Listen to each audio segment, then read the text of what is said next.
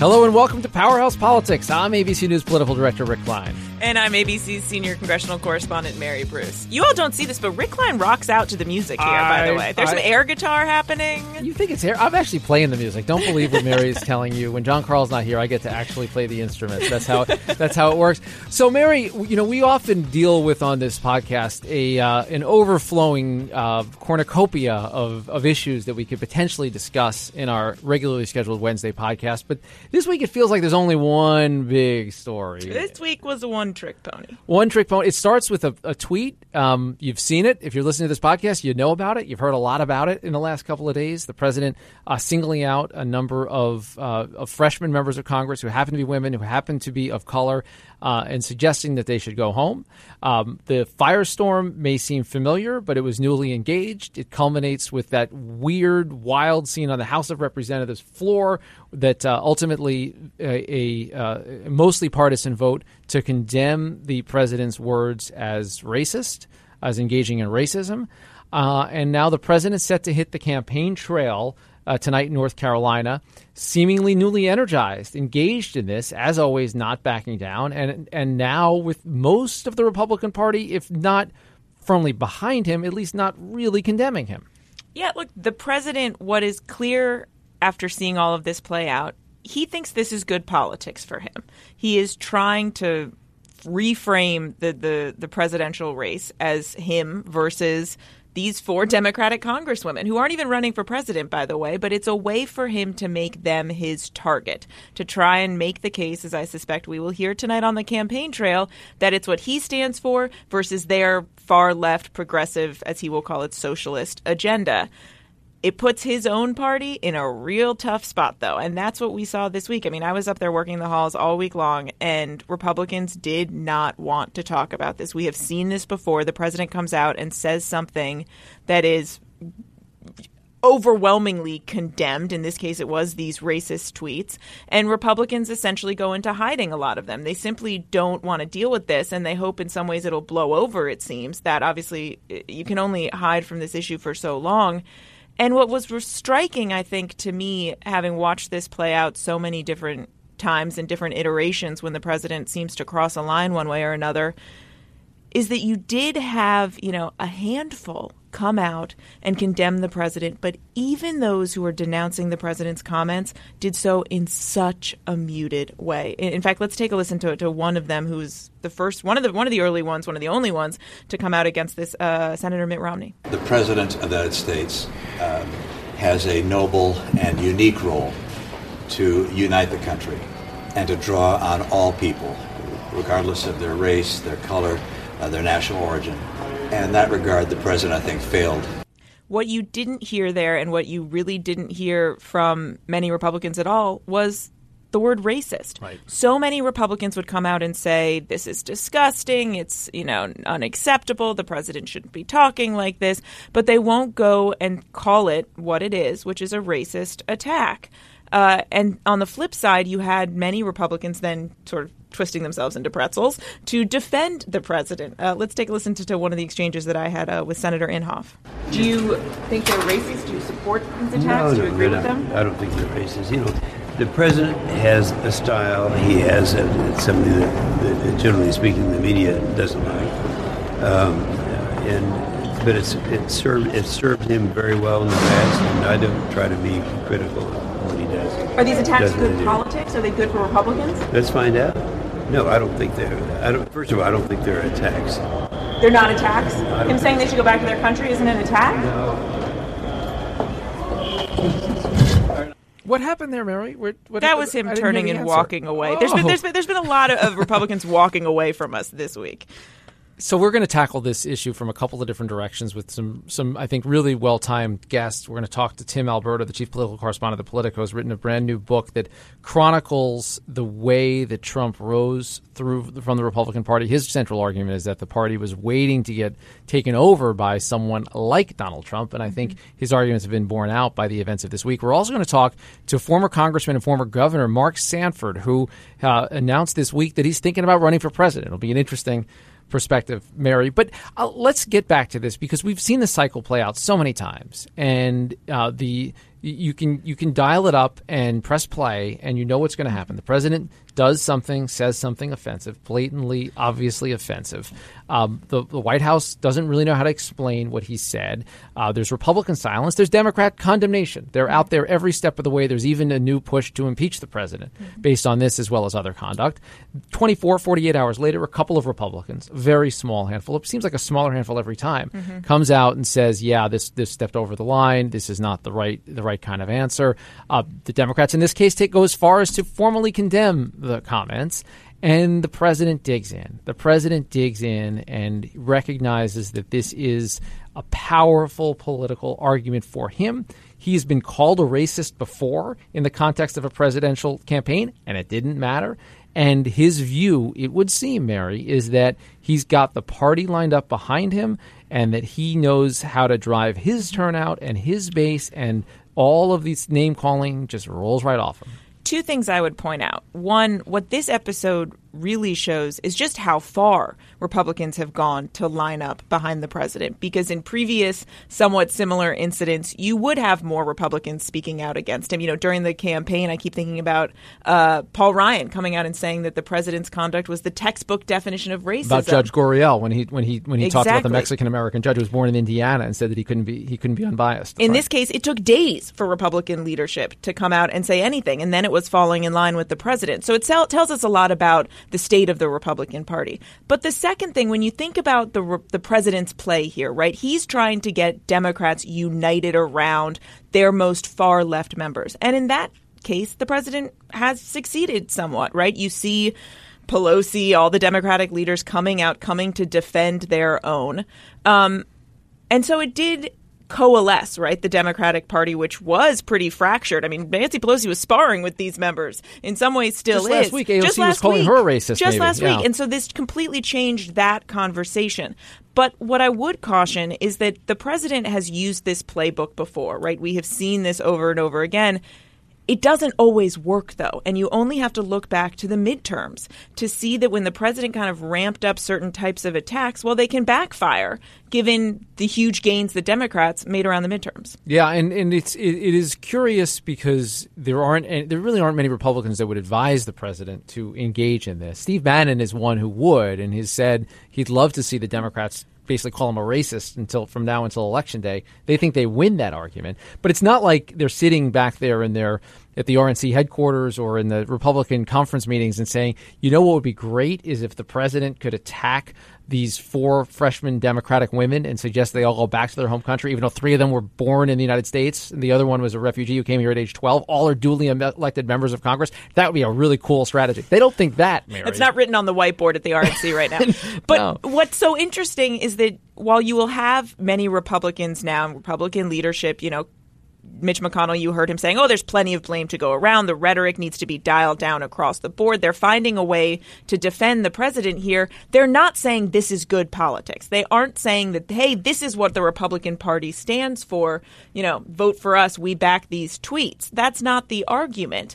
But that's clearly what the president thinks, that this is, good for him in 2020. And this, by the way, is the playbook. You are going to see this over and over again, him setting himself up against these progressive members. Yeah, and they know it. And I want to, before we close out this portion of the discussion, talk about Mitch McConnell for a moment, because he's, of course, the Senate Republican leader. He's the majority leader in the United States Senate. He's also married to an immigrant. Elaine Chao, the Secretary of Transportation, herself came here from China with her family. Mary, I feel like we all run to the cameras to ask him questions, knowing that he's Mitch McConnell and he's not going to give very much. But even in that context, I thought his answer was pretty striking. Well, it's just so rare for Mitch McConnell to actually field personal questions like this. This is about his wife, who also just so happens to be in the president's cabinet. Earlier this week, we actually saw her sitting there next to the president while he fielded questions from reporters about his tweets and recent remarks. So take a listen to the way Mitch McConnell fielded this one. Well, the Secretary of Transportation came here at age 8 legally, not speaking a word of English, and has realized the American dream. And I think all of us think that this is a process of renewal that's gone on in this country for a very long time, and it's good for America, and we ought to continue it. But was it racist for him to say go back? Was it racist for him to say they go back to their country safely. As I said, the legal immigration has been a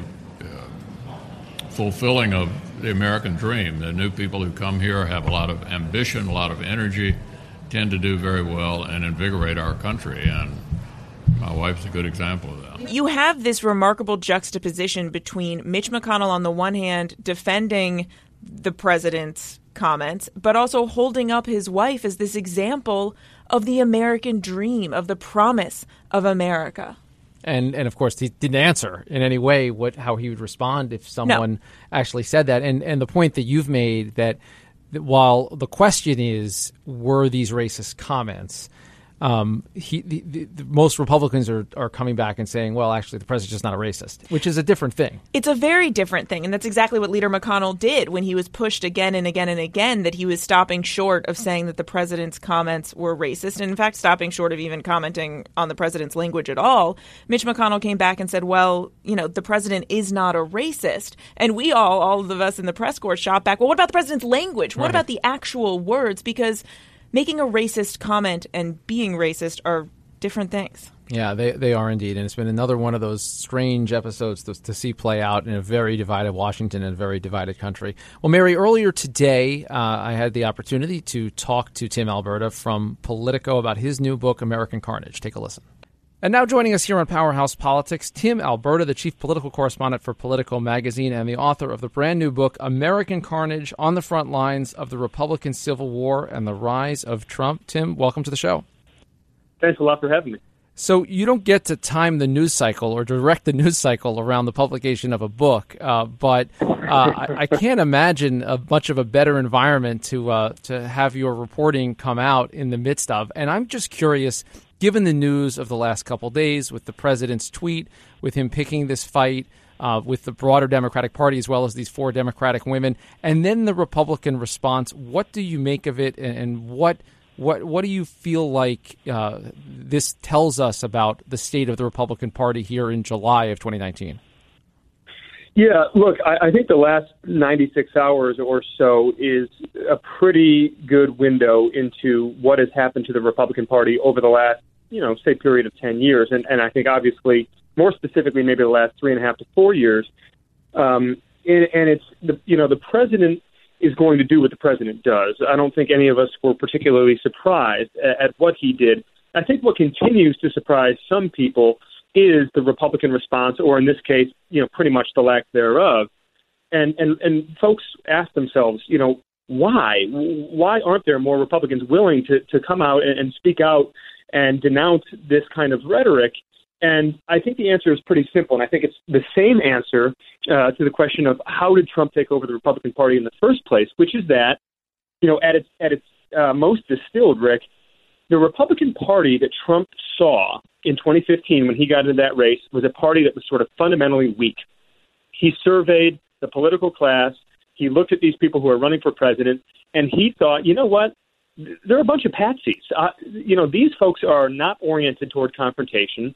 They don't know how to play hardball. They're all, sort of reared to believe in these set of rules and conventions around politics. And I'm just going to come in and I'm going to, drop a bomb on all of their heads. And it's funny, actually, I talk about this a little bit in the book. The one person who Trump did have a healthy respect for and even a fear of politically was Ted Cruz, because he was the one person in that race who Trump had noticed didn't always play by the rules. He was willing to call Mitch McConnell a liar. He was willing to sort of play a little bit dirty. And Trump liked that, right? And obviously those two wound up having this historic rivalry, which we can get into later. But the point being, Trump really surveyed the landscape, and he was pretty prescient in identifying the fact that, look, I can do and say whatever I want, and I'm not going to back down, and none of these people are going to take me on for it. And he was right. He was right during the 2016 campaign. He was right after winning the nomination and into the fall during the Access Hollywood thing.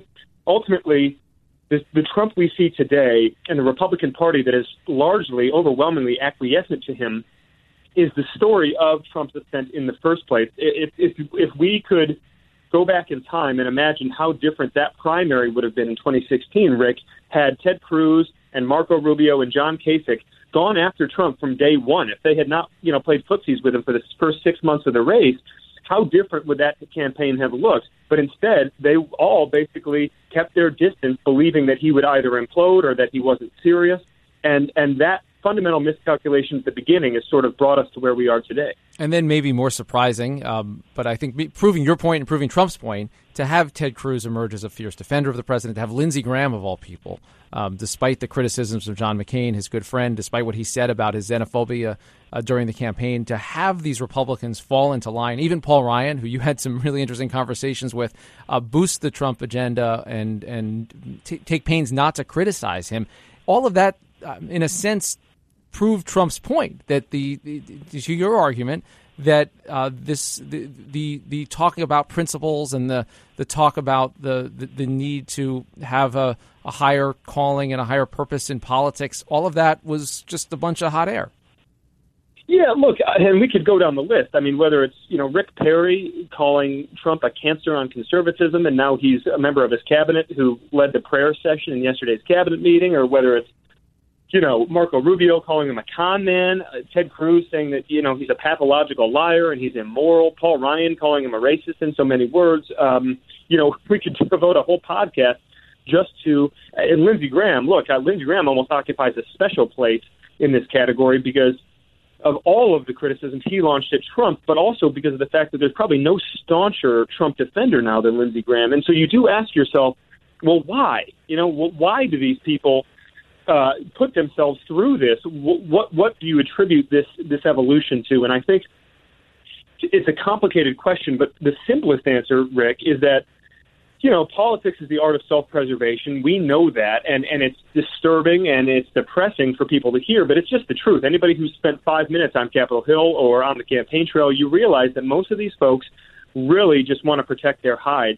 And today's Republican Party essentially falls around a very binary fault line, which is, are you with Trump or are you against Trump? There's no more of this ideological warfare that consumed the party in the post-W. Bush years. It's really a simple question of, are you going to back Trump or are you going to speak out against Trump? And if you're a Republican today and you see what happened to Jeff Flake and to Mark Sanford and to Bob Corker and to Justin Amash, you know that you're taking your career into your own hands if you dare to speak out against them. Talk a little bit about the conversations you had with Paul Ryan shortly after he left the speakership. They were maybe more frank than we've heard him describe his relationship with the president. Certainly got the president's attention this week as he's been attacking the former House Speaker, who is now out of politics, serving in the private sector and on corporate boards. But what was the scene like, and what was the interview like that you got Paul Ryan to open up in this fashion? Yeah, so this is a few weeks after he retired. So this is back in January of this year. And I went down to Janesville, and we had met in that same office space a couple of times over the years. I've covered Ryan for a long time, and I feel like I know him pretty well, and I can kind of pick up his mannerisms. And I could just tell Rick almost immediately that this was a little bit different. That first of all, he offered me a beer, and it was like 2 p.m, and I sort of got a kick out of that because I thought, man, it must, these guys, once they get into retirement, right?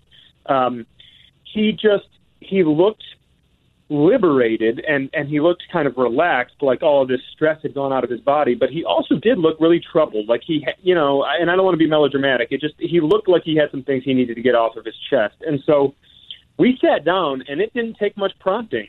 And it's important, I should note that, I spoke with Paul Ryan previously for the book. We had done 2 long interviews, and the first one had been a few months earlier while he was still in office. And that Paul Ryan was the Paul Ryan that America saw during the Trump presidency, very buttoned down, not willing to really utter any negative word about the president.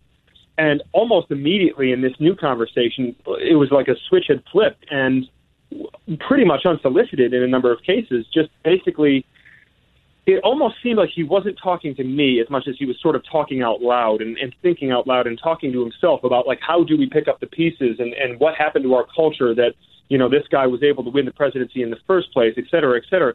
So it was a really fascinating conversation. And I don't think that, maybe Ryan didn't know that it was going to create quite the firestorm it did and aggravate the president quite as much as it did. But look, he's not stupid. I think he understood exactly what he was saying in that moment. But I think that he's got kids, and he realizes, he's self-aware enough to understand that, his reputation had kind of taken a beating over the last couple of years, and he had once been viewed as, one of these guys who was really aspiring to those better angels of our politics, and a guy who was really known on Capitol Hill as just this really good, decent dude who people on the Democratic side, even when they, ravaged his policy proposals, they really liked him personally. Everybody thought that he was a guy with a moral compass, et cetera, et cetera.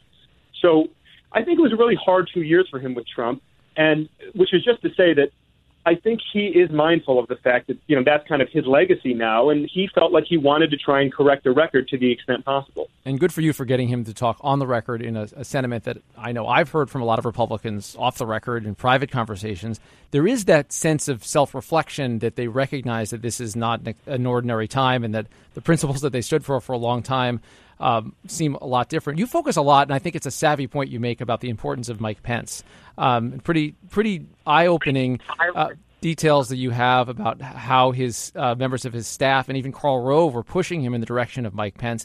He's a curious figure, I think, for a lot of people because he is a man of deep faith. The president recognizes, I think, the importance of Pence to keeping that coalition together. Do you get a sense in reporting on and talking to the vice president that he shares any of these concerns and views it in the same way, or is it as you talk about the bobblehead that is described by some of his former friends on Capitol Hill, that he's agreeing with everything and just puts a good smile on it? Well, it's a complicated question. So look, there's a couple of ways I would stab at this. First, Pence, like so many of these other Republicans we've been talking about, had really, really deep-seated concerns about Trump. And in fact, as I write about in the book, during Trump's initial rise in late 2015, Pence told friends of his and allies and political advisors that he was just kind of disgusted by Trump, that who is this guy to be saying these really crude and vulgar things? I mean, you got to place this in the context of who Mike Pence is. This is a guy who was offended by the Disney film Mulan back in the day because of the political statement it was trying to make about women in the military. So Pence is a pretty traditional guy, and he's very, very devoutly religious. And so here comes Donald Trump making all of these crass and crude and vulgar remarks and insulting a lot of people. And Mike Pence also, he was a movement conservative, but Pence was also, a big-time free trader, a big-time path to citizenship, comprehensive legal immigration reform guy. So, here comes Trump, and Pence doesn't know what to make of him, but he knows that he doesn't really like it much. And then at that point, though, Rick, I would draw kind of this inflection point, because Pence, when he starts to be courted by Trump, goes through this sort of metamorphosis. And the short story is, by all accounts, and I actually really do believe it, I don't think it's a fake narrative, Pence becomes sort of seduced by Trump.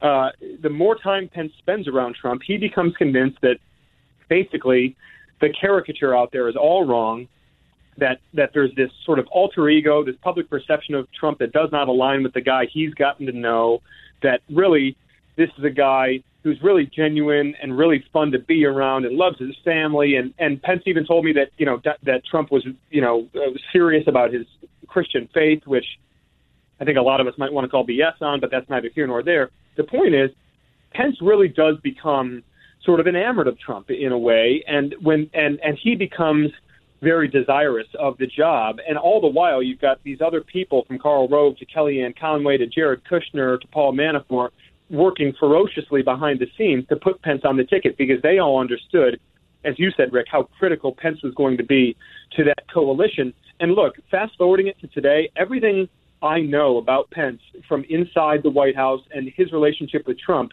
is that he is the one guy, if you've noticed over the last couple of years, basically everybody else around the president, West Wing people, Senate Majority Leader Mitch McConnell, House Speaker Paul Ryan, Mark Meadows, the Freedom Caucus chairman, everybody around Trump has gotten themselves into the doghouse at one point or another. They've been in the crosshairs. The one exception is Pence, and it is because he not only is never willing to do anything publicly to break with the president, but I'm also told that it's when he does have significant disagreements, things that he really does feel strongly about, he always sits down with Trump privately and expresses them, and that's something that Trump really values in his vice president. That's a fascinating point. And finally, Tim Alberto, before we let you go, let's talk 2020. The president's got a rally tonight. There's been a lot of commentary about this attack on these 4 Democratic women as presaging a 2020 strategy. What is your sense, based on your book and your reporting, of what the 2020 campaign looks like? Is it rerunning the 2016 greatest hits and that playbook? Is there another act by the president? And how much does it matter that he's got the Republican Party with him rather than working against him in so many ways like they were in 2016? Yeah, it's a good question. To the first part of your question, Rick, I would say that it is mostly going to be a replay of 2016. And what you're seeing this week is, in many ways, Trump going back to that 2016 Republican primary where he constantly had a foil to use, whether it was Lyin' Ted or Little Marco or Low Energy Jeb.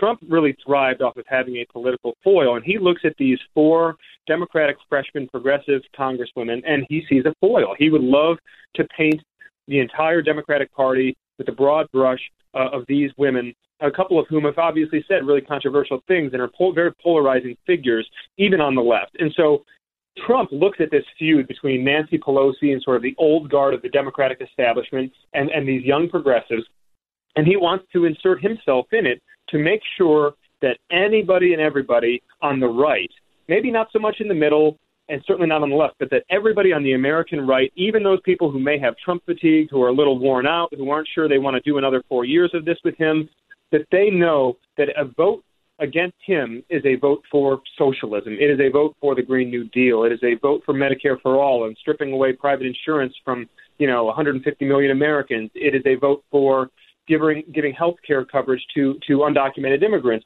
And so Trump wants to put socialism on trial here, right? That there's no disputing that. He telegraphed that very clearly at the beginning of the year in his State of the Union address. The question, I think, really is, do Democrats play into that? Do they walk right into this trap that he's trying to set for them? And the early returns, obviously, we've only had the one debate, but just as an example, Rick, in that second night of the debate in Miami, when they asked the question, how many of you would cover illegal immigrants with your health care plans, and all 10 of them raised their hand. Look, I just literally wrote the book on the Republican Party veering so far to the right as to almost become unrecognizable. When you think back 10 years, Barack Obama convened a joint session of Congress to insist to the American people that his plan, the ACA, would not cover illegal immigrants. And that was the night when Joe Wilson, the congressman from South Carolina, famously yelled at him, "You lie." And it's just really incredible to think about where the Democratic Party is going to be circa 2019 as compared to 2009. And I think that there's a real question within the Democratic ranks about, are we going to be at danger of snatching defeat from the jaws of victory here? Because Donald Trump's margin for error is so small, and it's going to be so difficult for him to reassemble that coalition to win again in 2020, seeing how suburban Republicans have sort of fled the party over the last couple of years. And Democrats, I think, have to be obviously very, very worried about walking into that trap that he's trying to set for them. All right. The book is a fascinating read. Tim Alberta, the chief political correspondent for Politico Magazine, the author of American Carnage on the Front Lines of the Republican Civil War and the Rise of Trump. Tim, we appreciate you dialing in here. Appreciate you being with us. Hey, thanks a lot, Rick. And our thanks to Tim Alberta. When we come back, we're going to talk to the latest potential entry into the 2020 field, former Congressman, former Governor Mark Sanford of South Carolina. Welcome back to Powerhouse Politics. We're pleased to be joined on the podcast now by the former governor of South Carolina and a former congressman, Mark Sanford, who has said that he is now thinking about running for president in the Republican primaries. Governor, welcome to the program. My pleasure to join you. Thank you.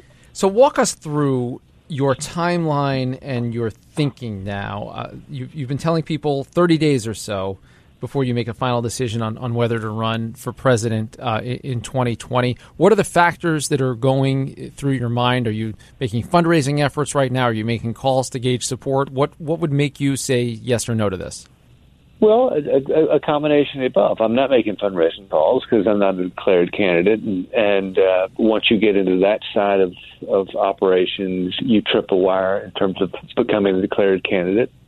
I want to just simply talk to friends, get a better sense of who might be able to help, who would be able to help, whether or not they're folks that are responding via, web, phone call, and all the different ways of getting in touch with one. saying, I want to help out. In short, I'm going to determine based on the degree to which there's receptivity for what I'm saying, which is that we're walking our way into a financial crisis. We have got to have a conversation nationally about debt deficit and government spending, which is currently not a part of this presidential debate. And I don't think we can wait another 4 years to have that debate.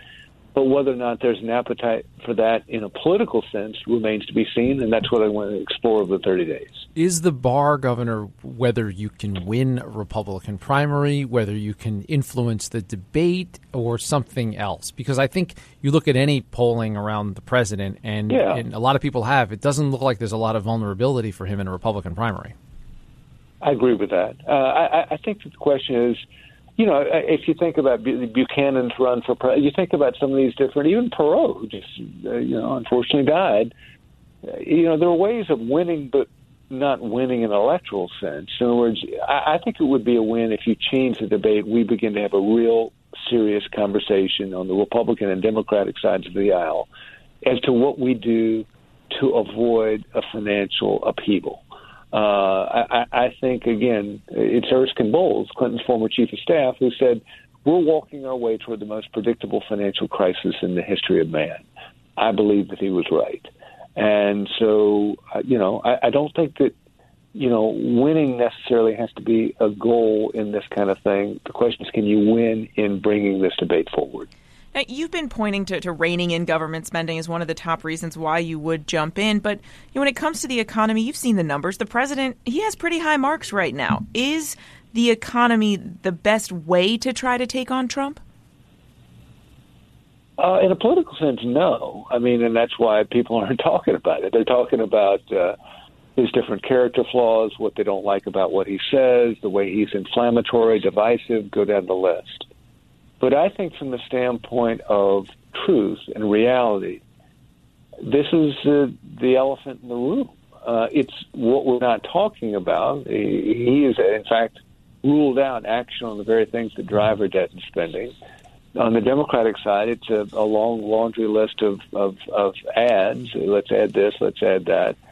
But no real conversation about, wait, we're running $1 trillion deficits going forward. We've never done that before in peacetime. We're at the highest level of debt we've ever had in a peacetime environment.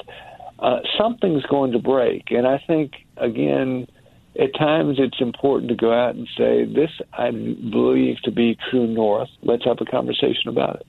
So let's talk about some of that truth and reality, as you just said. Reining in government spending has not exactly been a key concern of Republicans on the Hill. This isn't just Trump. This is the party as well, or at least the actions that we've seen over the last few years. What happened to Republicans being the party of fiscal conservatism? I don't know. I think it's telling. John Boehner had the cute quote some time ago. I don't know what the Republican Party is. I think it must be sleeping somewhere. There's something of a cult of personality that goes with Trump. He has a commanding and powerful personality, and people have sort of bowed in his presence, at least on the Republican side. As you're an office holder, you do not want to be on the receiving end of a bad Trump tweet storm. I've done it, and it doesn't work out well. But I think this, again, parties at the end of the day are about principles and ideals, and one of the cornerstones of the Republican Party traditionally has been financial realism, fiscal conservatism. That, to your point, has gone out the window of late, but it doesn't make, again, its importance dissipate. It doesn't make it disappear. I mean, I wish it did. We could all live in a financial la-la land, but that's not the story of civilizations throughout time. Civilizations that have become untethered to financial reality in time have seen real problems that have hurt the working people. They've hurt the middle class. They've hurt everybody within the confines of that civilization. Governor, I'm curious. I wouldn't belittle the importance of the issue that you're identifying here around spending and the debt, but in the constellation of reasons that one might want to take on Trump, either in the primary or the general election, but just inside the confines of the Republican Party, look at his foreign policy and look at the way that he's redefined trade and what it means to represent American values, his relationships with Kim Jong-un, tearing up the Iran nuclear deal. Go on and on foreign policy, domestic policy. There's a lot out there. Personal contact. There's so much out there. What is it about this issue? Is this the issue, or are there others where you say this president has taken us in a wrong direction? I wouldn't disagree with the things that you raised. I mean, I think that they're real and legitimate. But there are a lot of people talking about that on both sides of the aisle. But what we're not talking about is the fact that our debt is now growing exponentially. I mean, think about this. It took 200 years to accumulate $5 trillion in national debt. It doubled under President George W. Bush from 5 to 10. It doubled again under Obama from 10 to 20. And we're well on our way from going to 20 to 40 in what might be the 8 years of the Trump presidency. Or maybe let me put it to you a little bit differently. Nobody's having a conversation about the fact that just next year we will spend more on interest than we do on children in America in terms of federal programs. That includes education, that includes welfare, that includes aid to families. And in 3 years, we will spend more on interest than we do on national defense. Nobody is talking about that. And in fact, in 5 years, we'll spend more on interest than we do on all of domestic discretionary. You know, all those debates that we have as Republicans and Democrats, you know, on the House floor, on the House and Senate, all of those debates are of less consequence and less in total scale than just the interest number we'll be looking at in 5 years. The interest is, in fact, going to be the fastest growing federal expenditure over the next 10 years, and that assumes the continued benign interest rate that we live in, which I don't think will be proved to be the case. One more factoid, I'm boring you with these, but a 1 point increase in interest rates means about $160 billion. So we'll talk about, do we spend $4 billion down to help with folks on the border? Do we spend 10 or 20 here? $160 billion is the number with a 1 point rise in interest rates.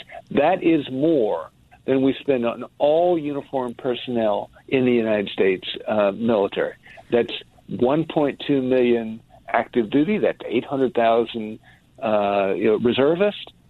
I mean, the numbers become stark. And so I would just say we're working ourselves into a math trap, and we need to have discussion on it. But I would grant you that some of the politics of what you're getting in terms of vulnerability or needed debate are there on your side. When it comes to the politics of all of this and the shift that we have seen from Republicans, especially on the Hill, in terms of this issue over the last couple of years, you mentioned that cult of personality, as you described it, the way in which we've seen Republicans line up behind the president time and time again. Is there a chance, you think, for Republicans to get back, for the party to get back to this principle, as you've described it, if Donald Trump is still president? Is that even possible? That's the $94 question. That's what I'm going to explore over the next 30 days. If there's just absolutely no shot and it's an impenetrable fortress, well, then forget it. I don't want to waste my time.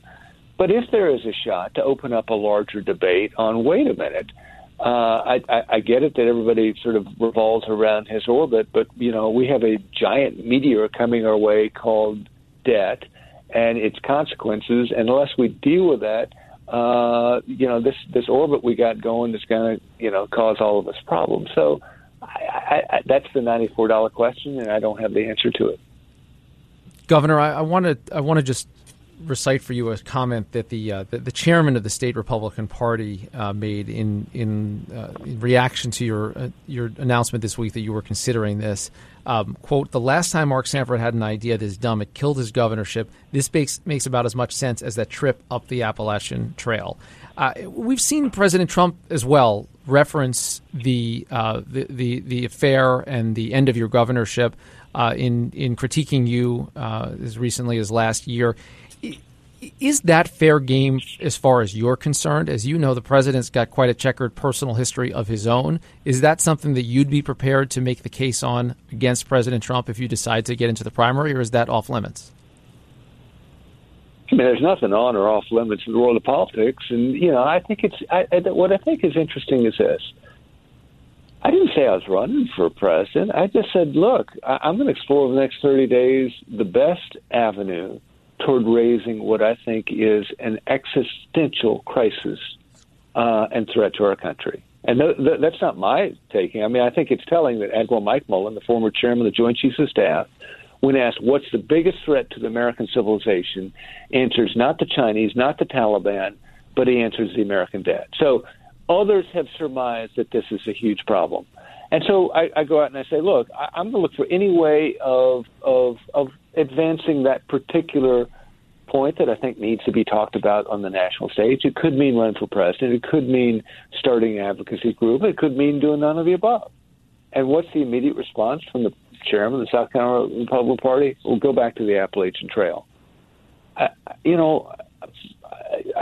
find it weird that, again, I'm just laying out an idea based on a pretty important idea that used to be important in the Republican Party. Hey, we got a problem with debt and spending.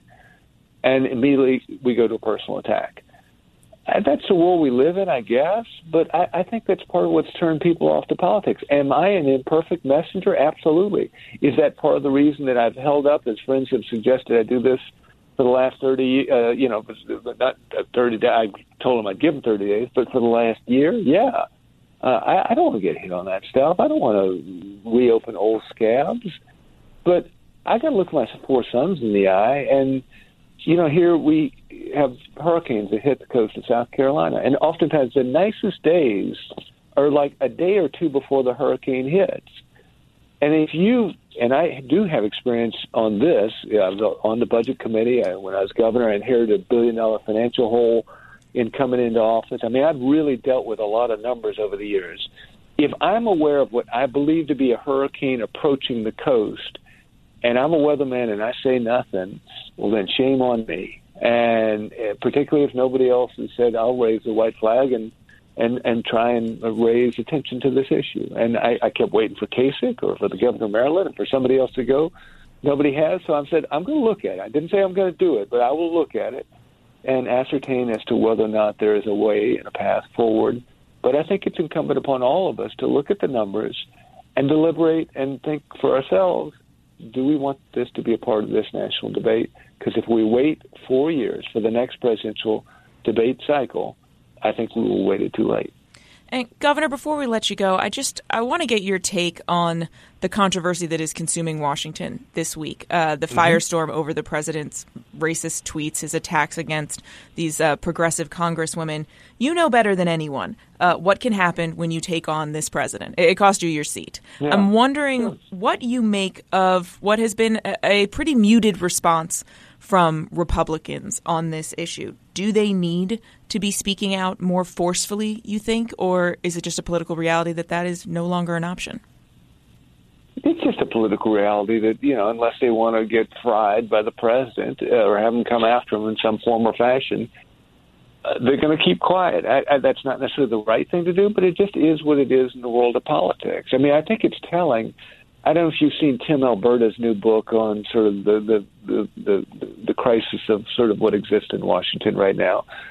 But he reported in the book about particular glee the president took in torturing different people. There's a story about the rep from up in upper Midwest. The guy didn't want him in his district, and so what's the president do? He goes in his district, and now the guy's out. If you think about, talked about another rep running for governor of Tennessee, and Wanda's involvement. Well, he wouldn't be involved because she hadn't said enough nice and respectful things about him. But what does it say that the Republicans aren't willing to stand up to the president on an issue, even one as controversial as this? It says that staying in the game at times becomes the most important thing to people in politics. How would you have voted on the resolution yesterday if you were still a member of Congress? I don't know. I haven't looked at it. I would say this. I think that all of it, again, I'm not in any way dismissing the racially charged, inflammatory language that the president uses. But all of us are, again, falling into the orbit of Donald Trump. Too much of what he talks about and does simply ensures that he'll be the center of the debate. And so we get caught in this sort of washing machine spin cycle where he goes out and says something crazy, inflammatory, obnoxious.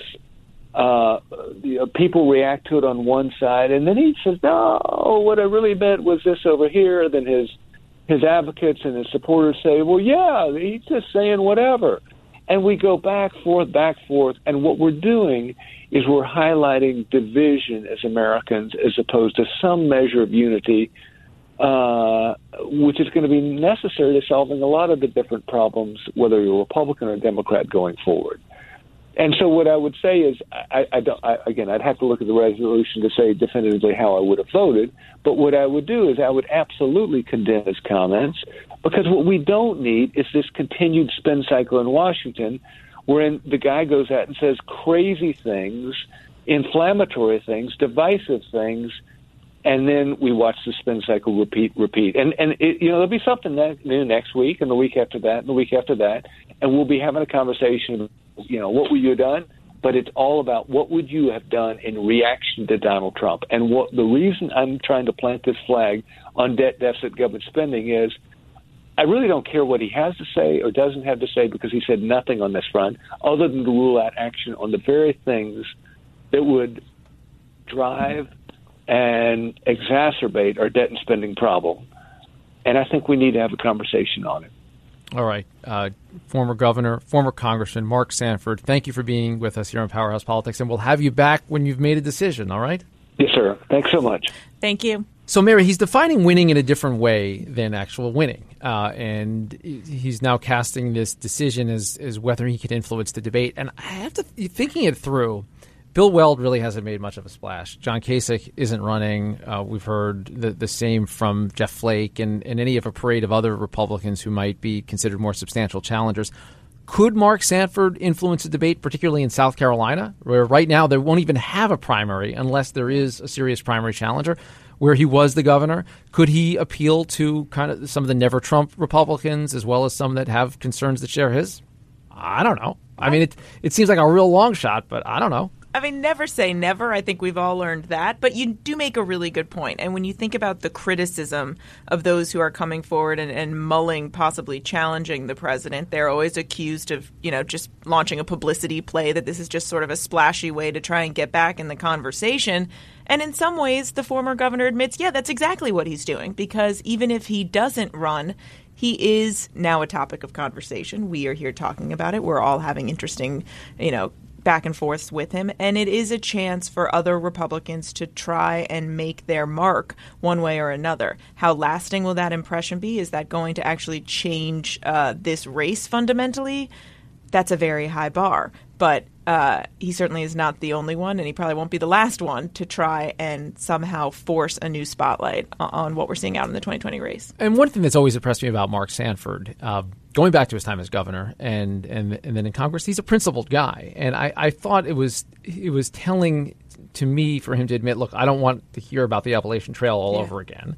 But all's fair in politics, and it's all out there. And if he does it, he knows that. And he's not as quick as he might be to condemn everything the president said this week, because what he said is true. And I think I'm glad he called out the book author that we had on early in the podcast, Tim Alberto, because Alberto's writing really plays this out, that there is a spin cycle that Donald Trump dominates. And this week, even where he is dominating for all the wrong reasons, where the House of Representatives has declared him to have engaged in racist commentary, it's still a week that President Trump will kind of take in because he was dominated. He was in the middle of it. And this is what Donald Trump does better than anyone. And when it comes to Sanford, not only is he a very principled politician, but he's also a master of reinvention. I mean, not many people could have survived what he went through and come out on the other end and now be talking about possibly running for president. That alone is a pretty remarkable political turnaround.